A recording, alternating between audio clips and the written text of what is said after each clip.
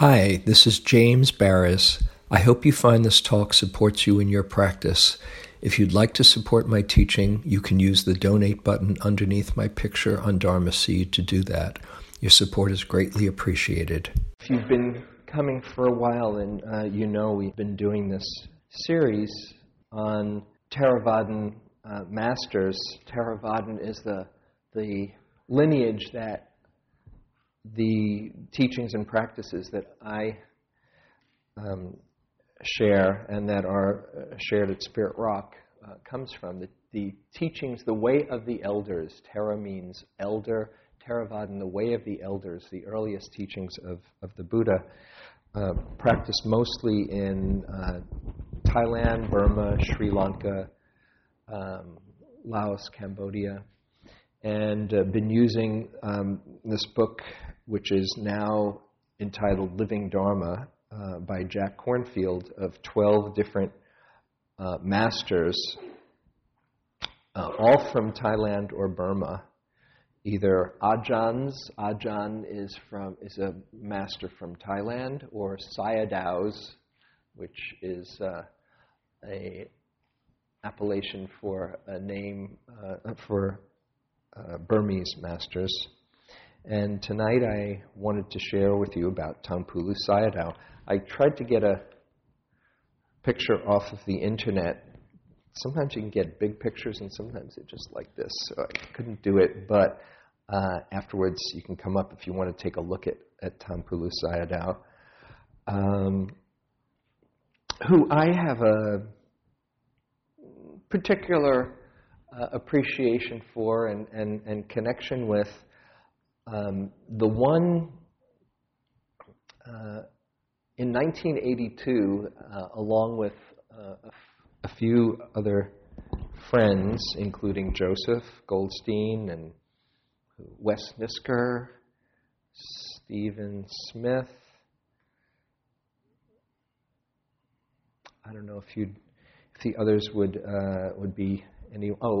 Wendy Nakau, who is the abbot of the LA Zen Center. We all took ordination for a short period of time in Bodh Gaya, India. And Taungpulu Sayadaw was our preceptor, which means that he was the one who really empowered the ordination. It was a very memorable experience. Just in robes for, I was 2 weeks, which is not it's a traditional thing that people can do in Thailand or in Burma. Usually, before the age of 21, boys go to the monastery and take robes, for, I think it's usually 3 times before they're 21. Then there are other kinds of monastic orders where when you take robes, you're doing it as a long-term commitment. Like if you go up to Abhayagiri, Ajahn Amaro and Ajahn Pasano Center, or Amaravati, or Ajahn Chah's Center, you have to go through a process for a while just to make sure that you're ready to commit to the life of a monastic. But this was, even for those 2 weeks, it was profound. And Taungpulu Sayadaw was the preceptor. So that's he holds a special place in my life and in my heart. Just a couple of things about him. He was, born in, does it say?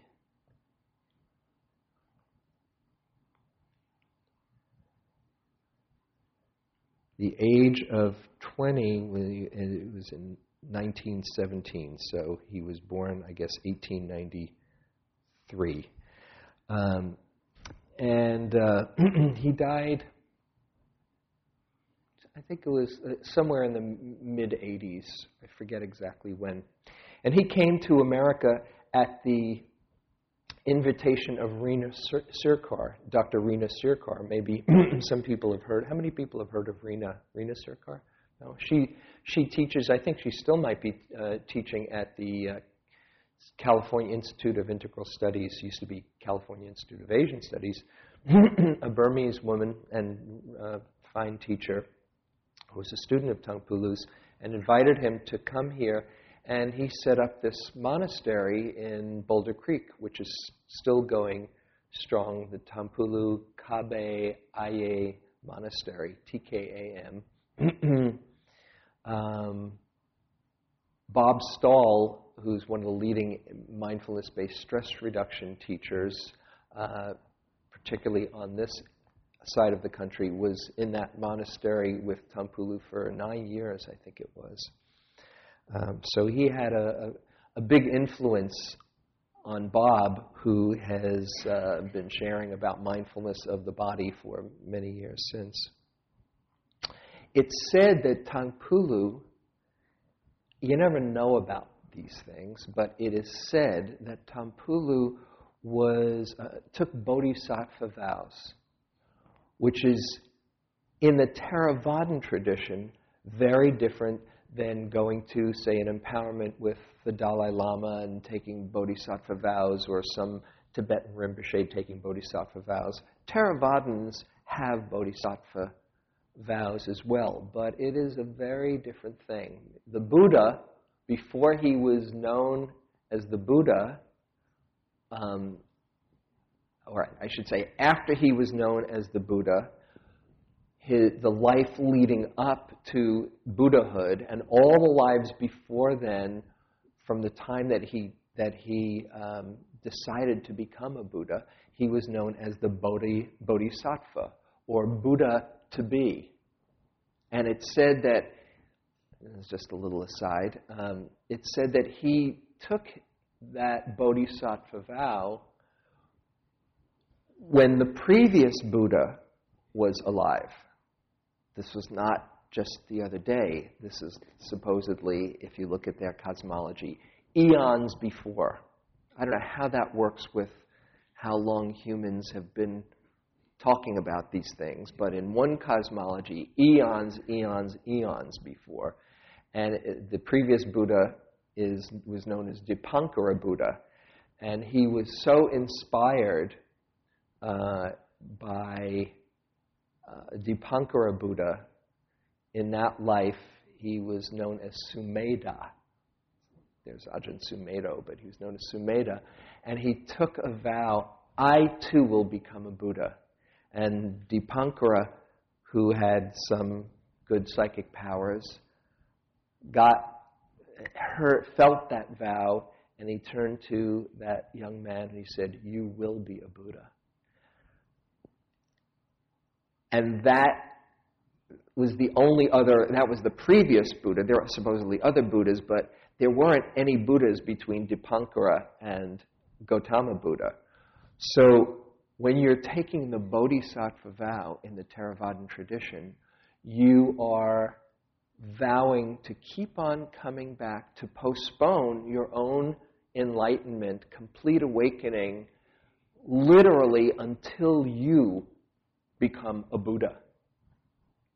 So that's very huge commitment, especially when in Theravadan tradition they talk about you can be liberated, fully free, and experience the same degree of complete liberation as the Buddha without being a Buddha. You can be a fully enlightened being. A Buddha means that you also have the capacity to teach the ultimate and skillful means and meet everyone where they are, and you have developed a number of other powers, so you have a very special capacity to transmit and teach the Dharma. So Taungpulu, some of these other guys, they say, well, so-and-so was really a fully enlightened being, so-and-so was enlightened. Taungpulu, if the scoop is true, he was not a fully enlightened being, pretty high guy, but he had postponed it until he was going to be a Buddha. I once went with Jack to interview him down in Boulder Creek, and he had this very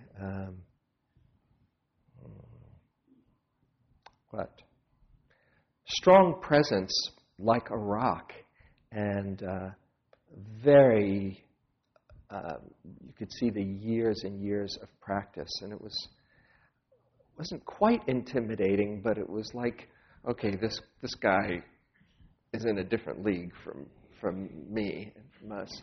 But Bob, who's a friend who hung out with him a lot, he said he was really, a very sweet and easy guy when you got to know him behind the scenes. Yeah. So anyway, this is his practice. We've done this practice before a while ago when we were going through the Satipatthana Sutta. His main practice is the 32 parts of the body practice. Now, maybe if some of you have done this before, say, oh, I've done that, I know this one. Well, you can't overdo this one. You can go in very, very deeply, and I'll share with you a bit of how it works. And we'll play around with it tonight and maybe do a few little exercises. What it does is, the 32 parts of the body is one of the contemplations in the Satipatthana Sutta, where it says,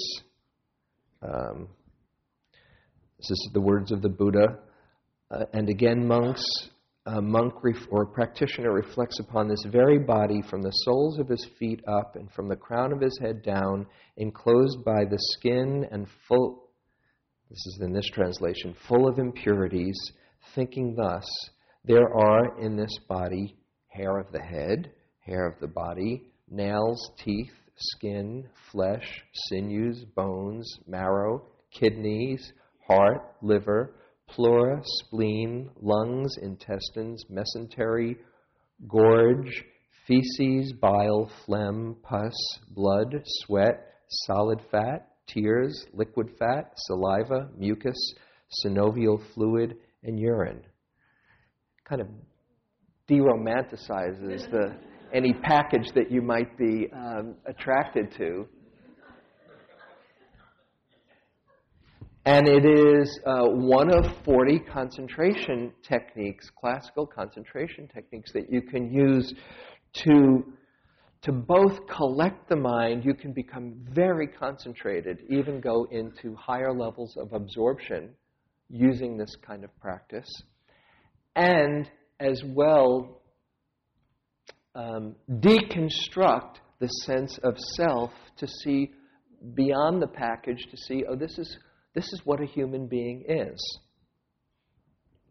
It's very potent. I have not done it the way, to the intensity that Taungpulu does it, which is a 165-day course that you do. I've done it for a day or two, so I can't profess to be any expert at this, but even doing it for a couple of days kind of shifts your reality a bit. The one thing before we get into the practice, let's see, well, maybe a few things. He says, the whole practice of Buddhism may be regarded as a process of attaining right understanding of reality, which means really seeing impermanence, unsatisfactoriness, and the selfless nature of this mind and body. We are devoid. Analytical reflection upon the constituent parts of the body reveals the fact that we are devoid of any permanent soul or self. And the way that you do the practice, he talks about, this is his words, verbal recitation is also to be carried out during the course of visualization. So for proper development, the practice must be a repeated verbal recitation and visualization. And this is the words of the Buddha. Verbal recitation is a condition for the mental recitation, and the mental recitation is for the penetration of the characteristics of the foulness of the constituent parts of the body.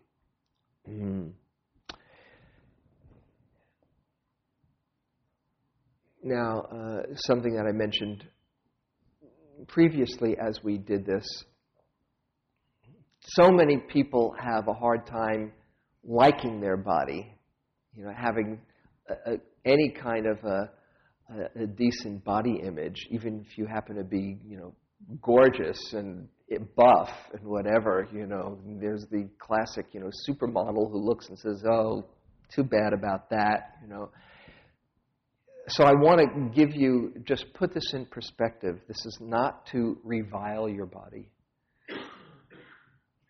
At least, that's not, I think, the total truth. We have to, I think, also learn to honor, and the Buddha did, honor the body, as he said that if you don't take care of the temple, then, as he didn't do when he was on his quest and starved the body, he went through self-mortification, you will not see the truth either. So his was the middle way of not aggrandizing and not denying it. But this is, a lot of his practices are about cutting through the attachment to the body. And one way to cut through the attachment, particularly to other bodies, as well as attachment to who we think we are, is to break it down, to deconstruct the package. So I say this, and we go through this, with that caveat that this is not meant to say that the more you hate your body, the better Buddhist you'll be. There's really a place for honoring it, appreciating how much it can serve you without being entranced by it, as the teaching goes, rather than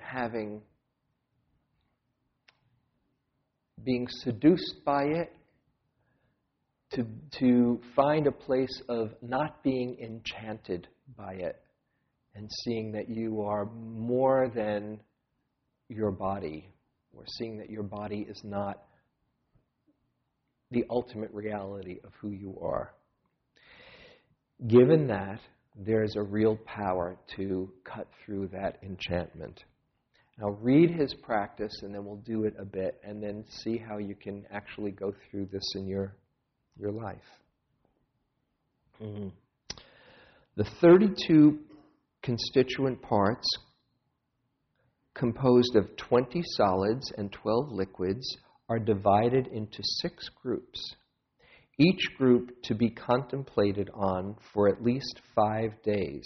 This is the 165-day course. The 6 groups are as follows, and we'll do those in a few minutes, right after I finish this. We'll go through the different 6 groups.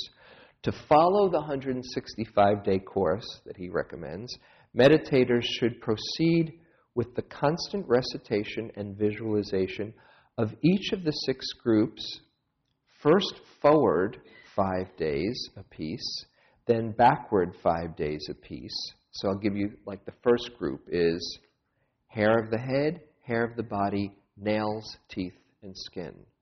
So 5 days you're saying those 5 constituents, that group, over and over, like if you're familiar with metta meditation, you're saying, instead of may I be safe from harm, you're saying hair of the head, hair of the body, nails, teeth, and skin. Hair of the head, hair of the body, nails, teeth, skin. Over and over and over. But you're visualizing, you're relating to those different parts, and you're saying it slow enough to actually tune into that component of your body. So you do it forward 5 days, then you reverse it and do it back. So backwards. Skin, teeth, nails, hair of the body, and hair of the head. Do that 5 days continuously. So you'll become very well acquainted with those body parts. After After this first 60 days, that's 6 groups of 10, forwards and backwards, 5 each, they should repeat both forwards and backwards 5 days apiece. Then the meditator should add together first 1, then 2 groups, then the 3rd group, up to the full 6 groups for the recitations and visualizations, each time taking 5 days for the addition of a new group forward and 5 days for the recitation backward. So you got the first group, and then you do that with the second group together, so you've got 10 forwards and backwards. Then you got a 3rd group, all 3 of them forwards and backwards, etc., until you get up to 6. In the end, after approximately 6 months, the meditator will reach a point of mindfulness of the full 32 parts of the body. Sounds like fun, doesn't it? It's one way to spend 6 months.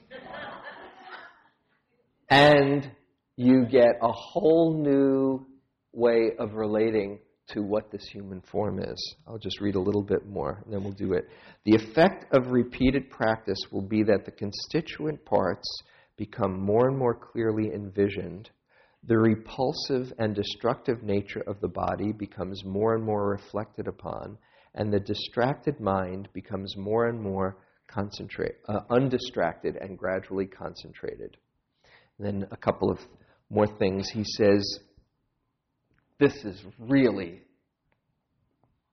the great practice. I'll read a few things. Mindfulness of the constituent parts of the body is the most eminent one among all meditations that relate to the 4 foundations of mindfulness. He gets a little bit like, he's on a roll here and on his thing. And it's obviously an incredibly powerful practice. However, just to be honest, a few others say, mine is the way. So that's something to keep in mind. The practice of this single, simple meditation assures the attainment of enlightened wisdom. Mindfulness of the constituent parts of the body leads not only to insight, but is the highest course of practice in the concentration for the calmness of mind.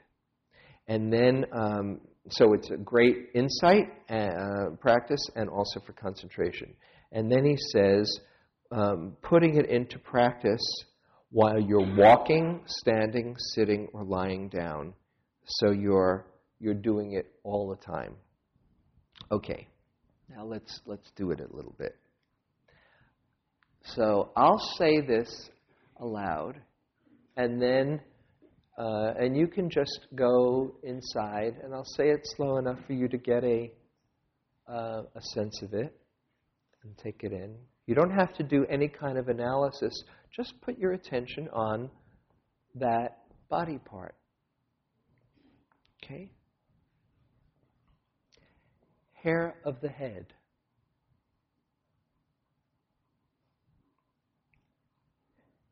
Hair of the body.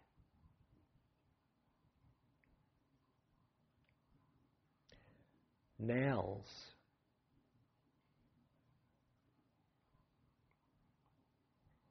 Teeth.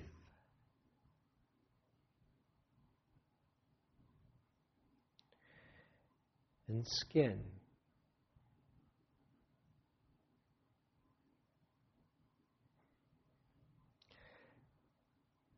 Hair of the head. Hair of the body. Nails. Teeth. And skin. Hair of the head. Hair of the body. Nails. Teeth. And skin. Okay, we'll move to the second group. Flesh. which, as I understand it, means the muscles, because there's nothing that says muscles, but underneath the skin, just that feeling of flesh.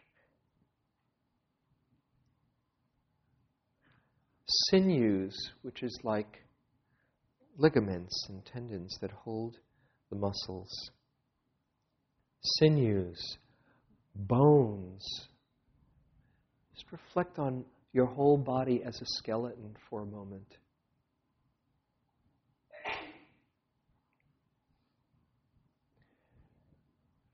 Marrow inside your bones where the blood is made. Kidneys.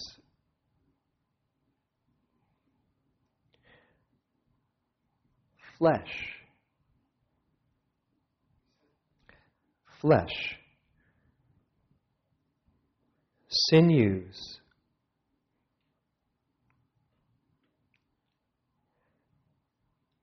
Bones. Marrow. And kidneys.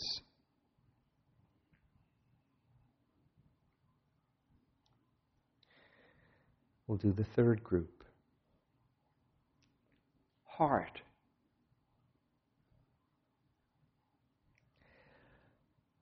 Liver.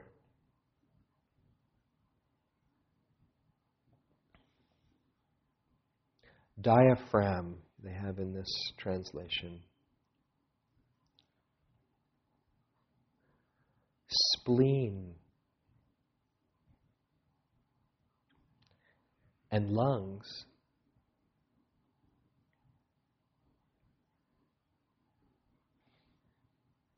Heart. Liver. Diaphragm. Spleen. And lungs.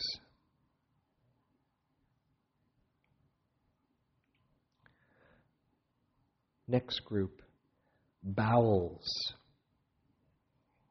your large intestines. Intestines, that's the small intestines. Mesentery, it's what holds it all together.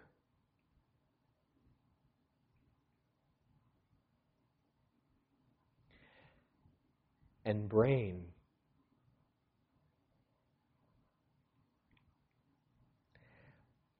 Bowels.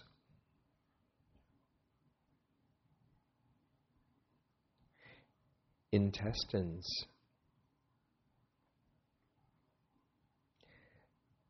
Mesentery. Feces. And brain.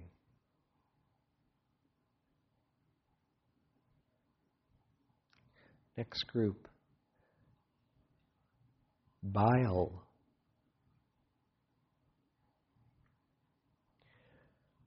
phlegm,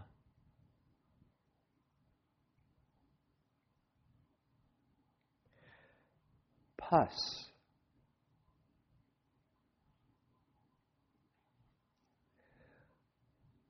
blood,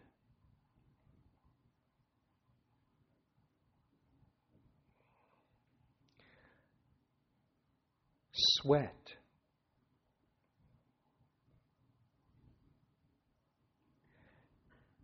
and solid fat.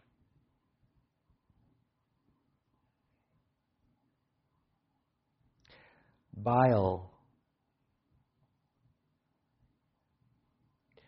phlegm, pus, blood,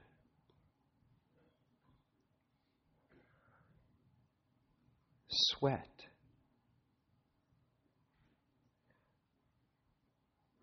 and solid fat.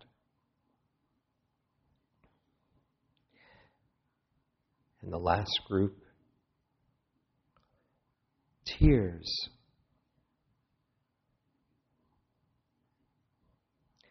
liquid fat,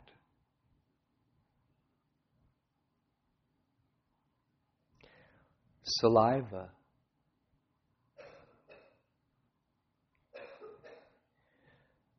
mucus,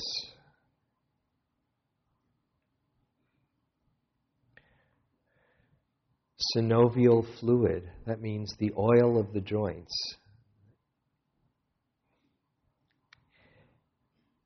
and urine,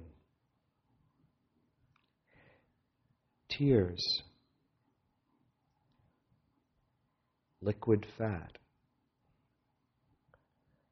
saliva,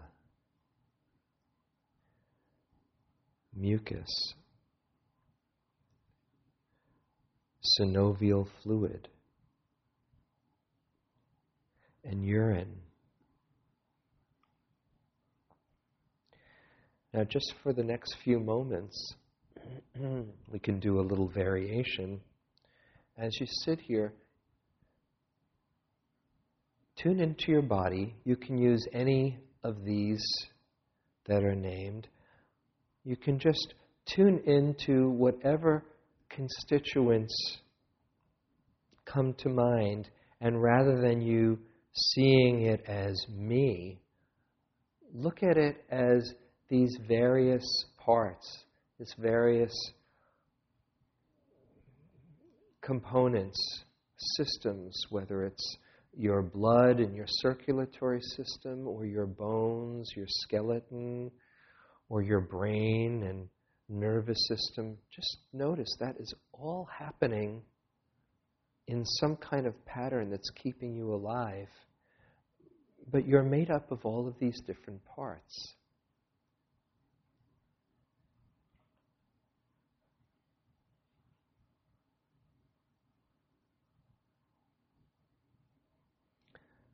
This is who you are, for want of a better word, that you call I or me.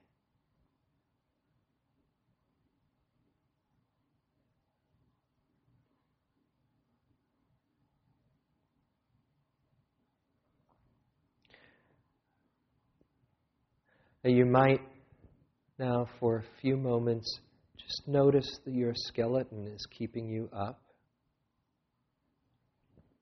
and the flesh around it, and all the systems in there. Just see yourself as some bones with some skin encapsulating all of these different systems.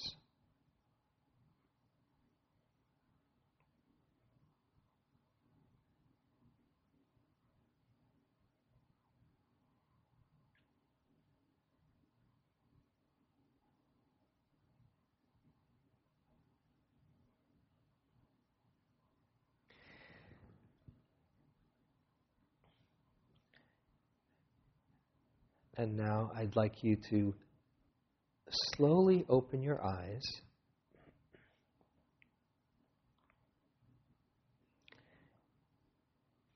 and slowly stand up. Notice how you get from sitting to standing, and at your own rate, stand up. We'll do just a little experiment at this.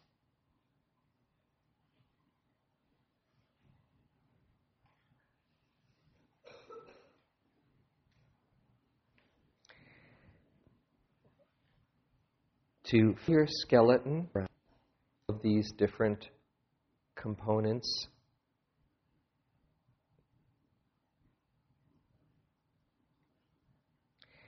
And now, we'll just do that for a few moments.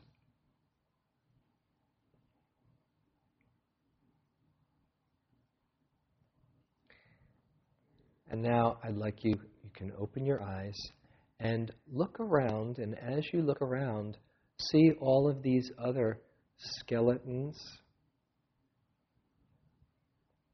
and component parts, skeletons with skin and lungs and spleen and phlegm and blood and feces and marrow and all of that. Just look around. Instead of seeing, oh, hi, I know you, or I don't know you, look at all the beings around you as these components of stuff, whether it's 32 parts or whatever. Look at them as walking skeletons with brains and all the other stuff. Just like you can turn around and look.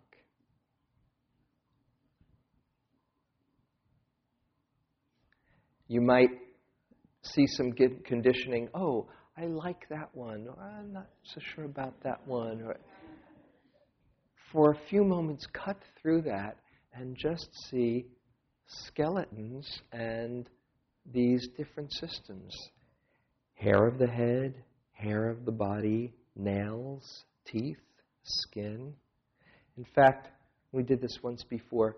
Very slowly walk around the room, and I'm going to just say this list once and see if you can, whatever body happens to be in front of you or your own, connect with that body part, okay? Don't say anything out loud, okay? Hair of the head, you can walk around a little. We all have this. Hair of the head, hair of the body, nails, teeth, and skin, flesh,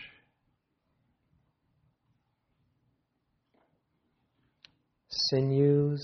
Just imagine the sinews in the mind-body passing you right now. Bones, marrow, kidneys, heart, liver, diaphragm, spleen, lungs, bowels,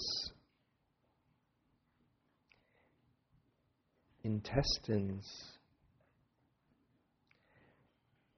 mesentery, feces, brain, bile, phlegm, pus, blood, sweat, solid fat, tears, liquid fat, saliva, mucus, synovial fluid, oil of the joints, and urine. Okay, now slowly make your way back to your place, and as you pass all of these bodies, connect to them still in this way as skeletons with all of these systems just walking around. Cut through the package and see what's here.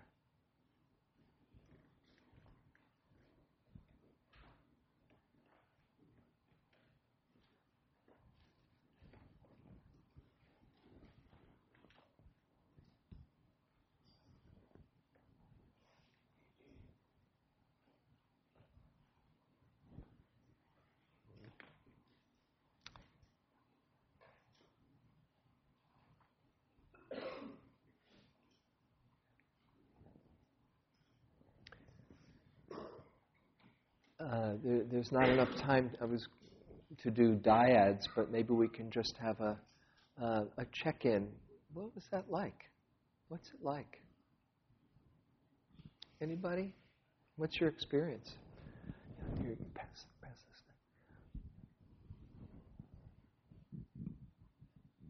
Well, at first I liked it because my mind started to concentrate. It was easier. There had been lots of thinking during the earlier meditation. And then when you said brain, I was like, but that's me. And I realized how identified I was, particularly with this part of the body. The other parts, not as identified. Mm-hmm. And then the other thing that I noticed that was informative for me was when you said, like when we were walking around connecting, this was a little awkward for me to do. But when you said heart, connect, the word heart came up, this was very familiar. Mm-hmm. You know, just this sense of trying or inclining my mind towards connecting towards people's hearts. Mm-hmm. So it was much different to try to connect to people's livers. Mm-hmm. Yeah. But the heart there was much more practice in that. And so I felt good about that, actually. That's great. It's really interesting also to see, their heart connection. Oh, that's who they are. And there's something to somebody's unique energy, but there's a heart in there, and there's a liver in there, and there's no one in there that you can point to and say, that's the essence. So you see where there's a connection, which can be a beautiful thing, where there might be attachment, where there might be repulsion, and it's just all doing its thing. Yeah, that's great. Anybody else?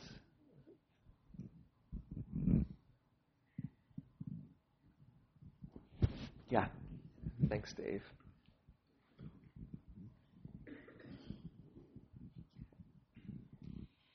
It was easy for me to imagine these body parts because I used to work in a hospital in surgery and so forth. So it was very familiar to me. Mm-hmm. And I was just noticing earlier how a lot of people were coughing. And that's mucus. We all have it. And it kind of took the package, it kind of equalized the packages. Yeah. Whereas I'm always comparing myself, am I bigger or smaller or shorter or taller or whatever, to other people. And it's sort of like, well, yeah, everybody has a little bit of fat on them, or whatever. Mm-hmm. Beautiful. Yeah, thank you. Yeah, right over there, behind you. Thanks. When you mentioned blood, I couldn't help but imagine how the blood donor associations would like seeing all this blood walking around the room. It came to mind, the liquids came to mind quite a bit, and the skeleton walking with liquids around it. And the thing that I grasped most and enjoyed most, I noticed I had a smile on my face a lot the whole time, was that everything, all of it, is impermanent. And none of it is who we really are. That's the point. You got it. Mm-hmm. Yeah. Imagine, this is my suggested extra credit practice. If you want to play with this, it's one thing to kind of say, oh, that's cool, that's a good idea, that's kind of an interesting perspective. It's another one to actually practice this when you're in line, at Safeway or in a crowd of people, to just shift that perspective. It doesn't mean you're just talking to a bag of bones and, you got to watch what you're saying still. But to just do that little shift from time to time. Oh, this is, blood and pus and phlegm and brain and heart and liver, a bag of bones. It's quite fascinating. You want to say something? Here, just, and you got to turn it on. One last thing. Right over there. Put it right next to your lips. Well, this is sort of embarrassing, but I don't know all the body parts that you named or the things that you named. So when you were saying certain things, like, I know I have a spleen. I'm not exactly sure where it is in my body, but I couldn't feel it in the same way I could feel the things that I knew. And, so I'd feel something, well, could that be my spleen I'm feeling? I don't know. And so how does that change things? You just actually, and this list is from the time of the Buddha. So they didn't have Gray's Anatomy. They could have, had a few thousand body parts. So this is just a list that's been going on. I don't know if is there synovial fluid? Is there a doctor in the house and there's actually synovial? Okay, all right. So I don't know this stuff. Oil in the joints. I think of, Wizard of Oz and the Tin Man, oh, yeah, that feels much better. It doesn't matter. You can do that as a concentration technique, but on your own practical level, just notice the parts that you can relate to. Even if you're noticing, oh, there's a liver in there, or there's, a nervous system, or I mentioned last month that I went to, and it's still around for a little bit longer, until the January 26th, down in San Jose, Body World. Anybody seen it? Highly recommend it. It's called Body World. You can just Google it, and they preserve these actual bodies. They figured out, this guy from Germany figured out, or Austria figured out how to he had this process called plastination, where there's actual real bodies that people donated for science, and you can see the whole show. And it's actually since then, I just see nervous systems and muscles, and you know what I mean? It really, there's a shift of reality. If the person, your loved one, is like, this skeleton with a jaw, going back and, like in Mars Attacks, like that. And it's not to diminish the fact of that connection that you might feel, but just to see another level of reality as you do that. It's extraordinary. So have fun, right? And see how not only you relate to the others, but yourself as well. Instead of, oh, I wish my nose was different or my hair was it's completely out of your control, right? That's the beauty of it. When you really get it, it's like, why isn't that? It's following its own laws. And you're wanting it to be different. Certainly you want to take care of it and look presentable, but you're wishing it were different is really missing the basic truth of reality, that you are not your body. It is this incredible gift to honor and take care of, but it's not the ultimate definition of who you are. And the same can be said of your mind as well. That'll be for another week. So let's close with a loving kindness meditation. I have a special request. My mother, who's going to be 90 next week, is undergoing angioplasty tomorrow. Oh, okay. Or having amputation. Ooh. What's her name? Mary Harrison. Mary Harrison, Michael's mother, who's 90, is undergoing operation angioplasty, and she might perhaps need an amputation. So let's just bring her to mind. Mary Harrison, who's lived a long life and would like to have as healthy a last chapter as possible. May you feel our support. May you feel your own goodness and courage, and may you have the optimal healing available to you. so your light can shine a bit longer.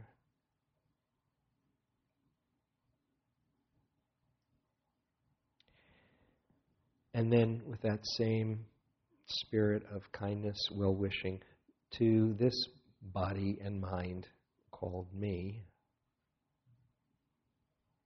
you, may I be safe from harm. May this body and mind be as healthy as possible.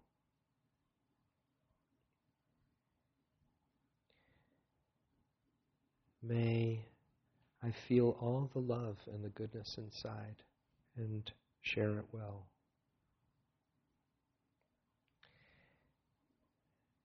May I wake up to my true nature beyond body and mind.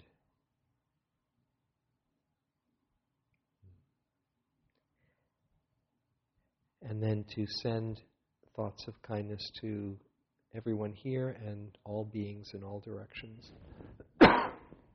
As I want to be happy, may all be happy. May all have peace in their lives.